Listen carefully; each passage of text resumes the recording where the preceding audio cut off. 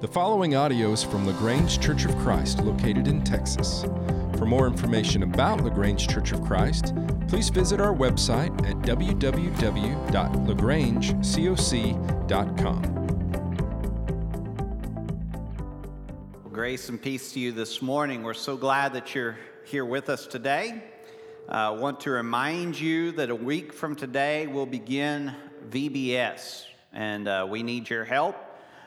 There's several things that you can do. There's some cards in the back, and you can take those cards and hand them out to family, friends, neighbors, anyone that you know, and invite them to VBS. They can register online. That's the easiest thing for us. We're still in need of a few volunteers, and so that sheet is in the back. If you can help us for even just a day or two, then look at that and sign up, and we'll get you plugged in somewhere.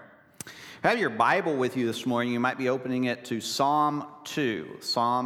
And so what we're doing this summer is we began to look at some very old songs that are in the Psalms. And we've done this for the last several weeks. We're going to do it for a few more weeks. Towards the end of the summer, we'll look at some newer modern songs, as we tend to do, and see spiritual messages in those as well. But I want to begin by reading Psalm 2. Why do the nations rage, and the peoples plot in vain?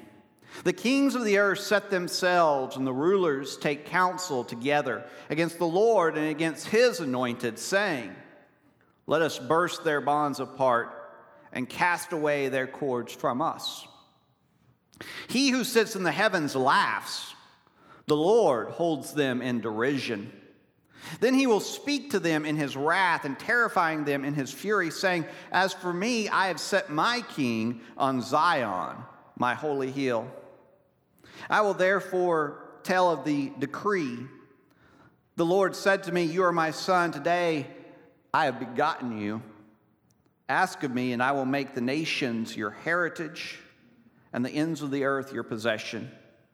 You shall break them with a rod of iron and dash them in pieces like a potter's vessel. Now, therefore, O kings, be wise. Be warned, O rulers of the earth. Serve the Lord with fear and rejoice with trembling. Kiss the Son, lest he be angry and you perish in the way, for his wrath is quickly kindled. Blessed are all who take refuge in him. The Psalms are old. They are older than the church. They are older than the books and letters that we have in the New Testament. They are older than our great-great-great-great-great-grandparents.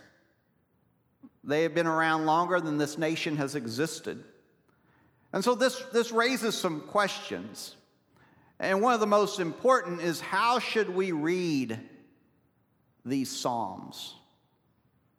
Because at times they speak of situations and circumstances that are foreign to us. It's obvious that they came from long ago. Now, at the same time, this has not stopped the people of God from incorporating them into their worship and their personal devotion. And so the Psalms have been a meaningful part of people's lives for thousands of years. And each generation finds something endearing in these ancient texts. They speak to the heart. They give us words when we have none. They teach us. They comfort us. And even though these words were written long ago, they are not dead. They are living words, and this is why we return to them again and again. The Psalms were relevant to the early church because they found Jesus in them. And so they sang these songs in worship because they reminded them of Christ. And this is how we should read the Psalms, as well as the rest of the Old Testament. And this is one of the great mysteries of Scripture. Inside these age-old chapters and verses, there are hidden treasures. There are things in the Psalms that David and others could have never imagined. And so these texts, they point to the anointed one, the Messiah that would come and carry out God's plan. We're actually given a glimpse of how the early church used Psalm 2 in Acts chapter 4, verses 24 through 27. In this passage, the church begins to pray, and they incorporate Psalm 2 in their prayer. And so Luke records this for us in Acts 4, verses 24 through 27. I think my scripture's wrong up there, but look at it, find it in Acts 4. It says, "And when they heard it, they lifted their voices together to God and said, 'Sovereign Lord, who made the heaven and the earth and the sea and everything in them, who through the mouth of our father David, your servant, said by the Holy Spirit,'" and here they begin to quote Psalm 2, "'Why did the Gentiles rage and the peoples plot in vain? The kings of the earth set themselves, and the rulers were gathered together against the Lord and against his anointed.'" And so not only does the early church use this psalm in their prayers, but they take it and they apply it to their current situation. And so they understand this psalm to be speaking to what they are experiencing at that very moment. And this is what Scripture does. Scripture not only has a context and an original audience, which, once we learn something about, we can best interpret what was written, but Scripture also speaks to us today. It offers a word to us here and now. It has something to say concerning the times in which we live, and so it can help us no matter what circumstances we find ourselves in. And so let's look at this psalm. It begins with a question. Why do the nations rage and the peoples plot in vain? We learn in verse 2 that the raging and plotting is in opposition to God and in opposition to his anointed. And the word anointed there is the word Messiah. That's the Hebrew word. Translated, it means anointed. And so following Jesus means that there will be people who do not like us or do not like what we stand for. They stand opposed to the message of Jesus. They do not like the ethics of Christ. And we learn here that their opposition is not reasonable. The psalmist describes it as rage. It is a deep emotional reaction. It is hatred towards what is holy and what is true. Now, I need to offer a word of caution here. The psalmist reports that the world will hate people who follow God. Jesus actually says the same thing in John 15:19. He says, "If you were of the world would love you as its own. But because you're not of the world, but I chose you out of the world, therefore the world hates you." Now, let's be careful here. The reason why the world may hate us is because we follow Christ, and for that reason alone. We cannot be rude, we cannot be unkind, we cannot be arrogant or hateful and then think, well, we're just disliked because of Christ. We are not called to be a jerk for Jesus. We are to imitate Jesus. And that means that we got to love our enemies. We have to be kind to one another. We have to use our words to build one another up. And that we even, as Paul says in Romans, that we must strive to the best of our ability to live at peace with everyone. And if we are hated because we are following the ways of Christ, then Jesus says we're going to be rewarded.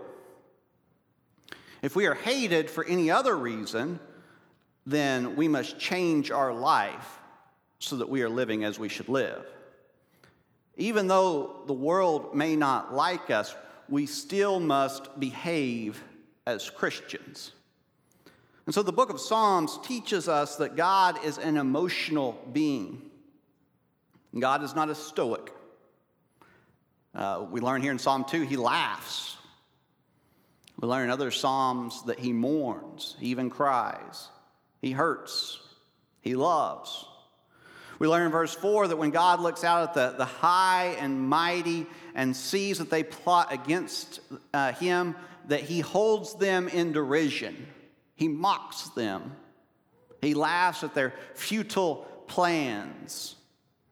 And there is a reason to laugh, because this is an absurd thing to behold.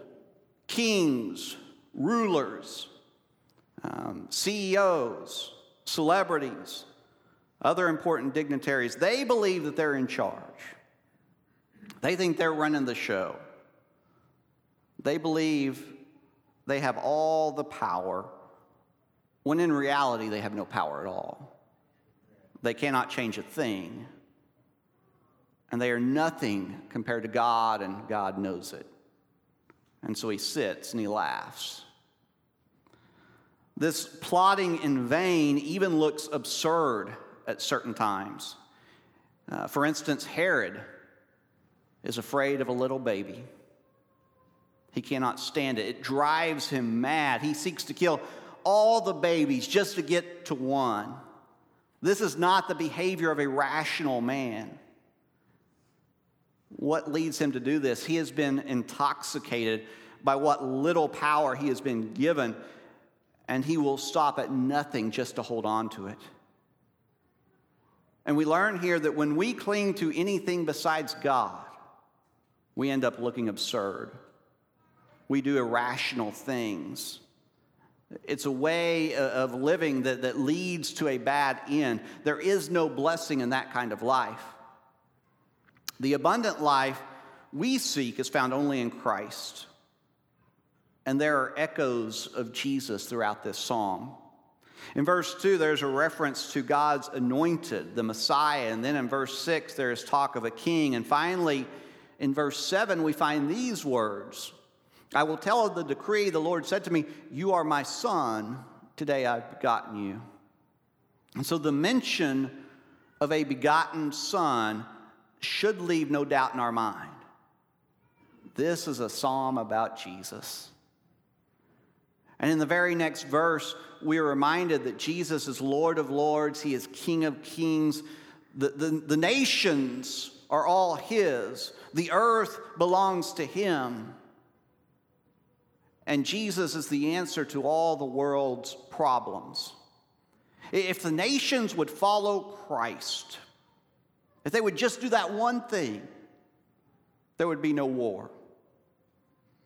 There would be no poverty. There would be no racism. Everything would be as it should be.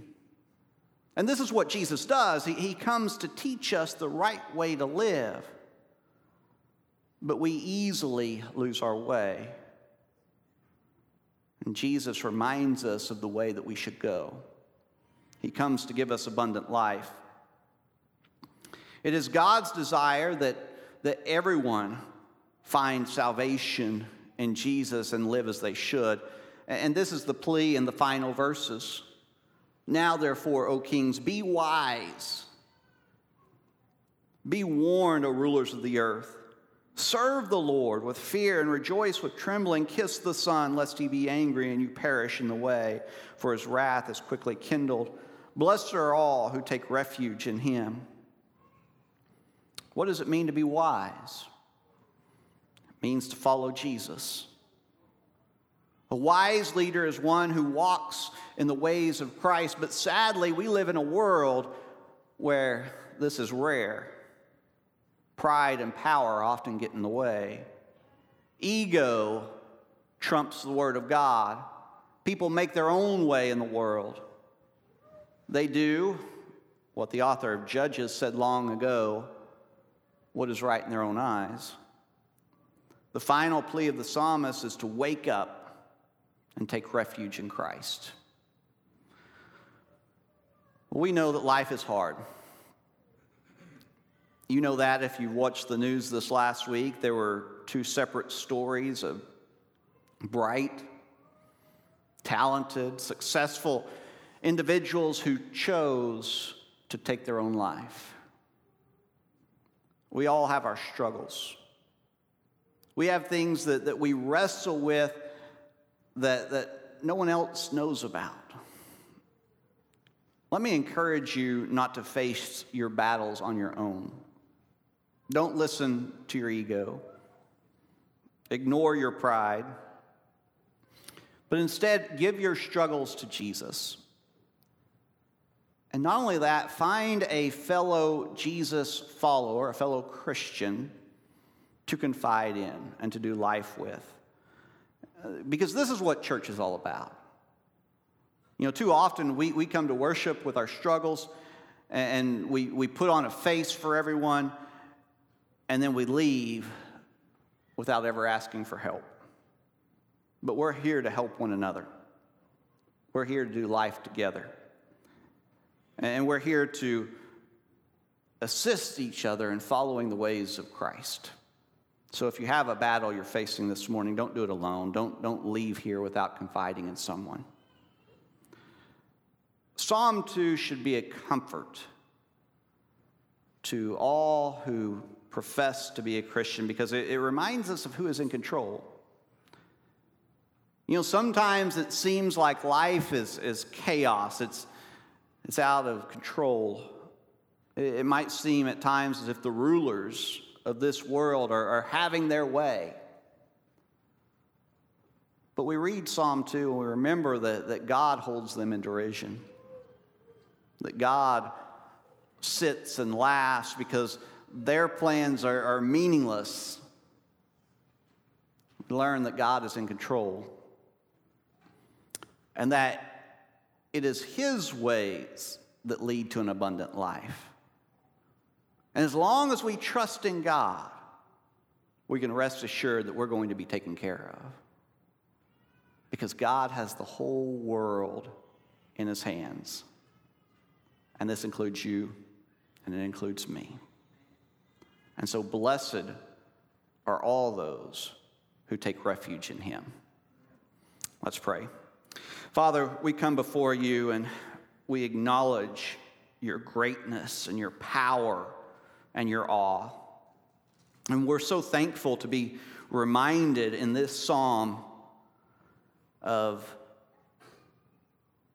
your majesty, and that you are in control of all things, that you are ruler of all, that you are Lord of lords, you are King of kings, that you are in control of everything. We know it sometimes doesn't always seem that way, that this world can seem a little crazy,